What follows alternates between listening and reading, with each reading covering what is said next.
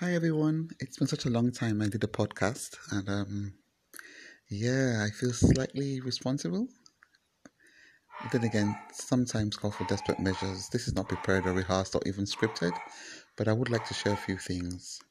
This is definitely the time to show up because I've always felt that when God gives you a gift or a talent or a mission, you really have to show up, especially in times like these. We know we're not in the usual or normal times. We know that. And you know that some people have a voice and a message. And in fact, indeed, everybody has a voice and a message and should use it and should show up because you are invariably accountable for the message that you've been given. Um, I have long since believed, and I do teach, that your life really is your message.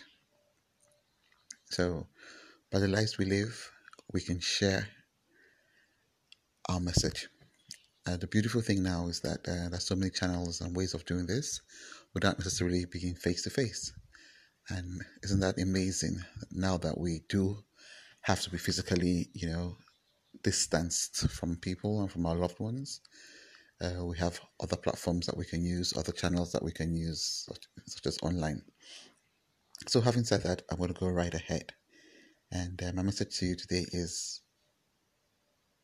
just to show up. Just show up. And by showing up, what do I mean?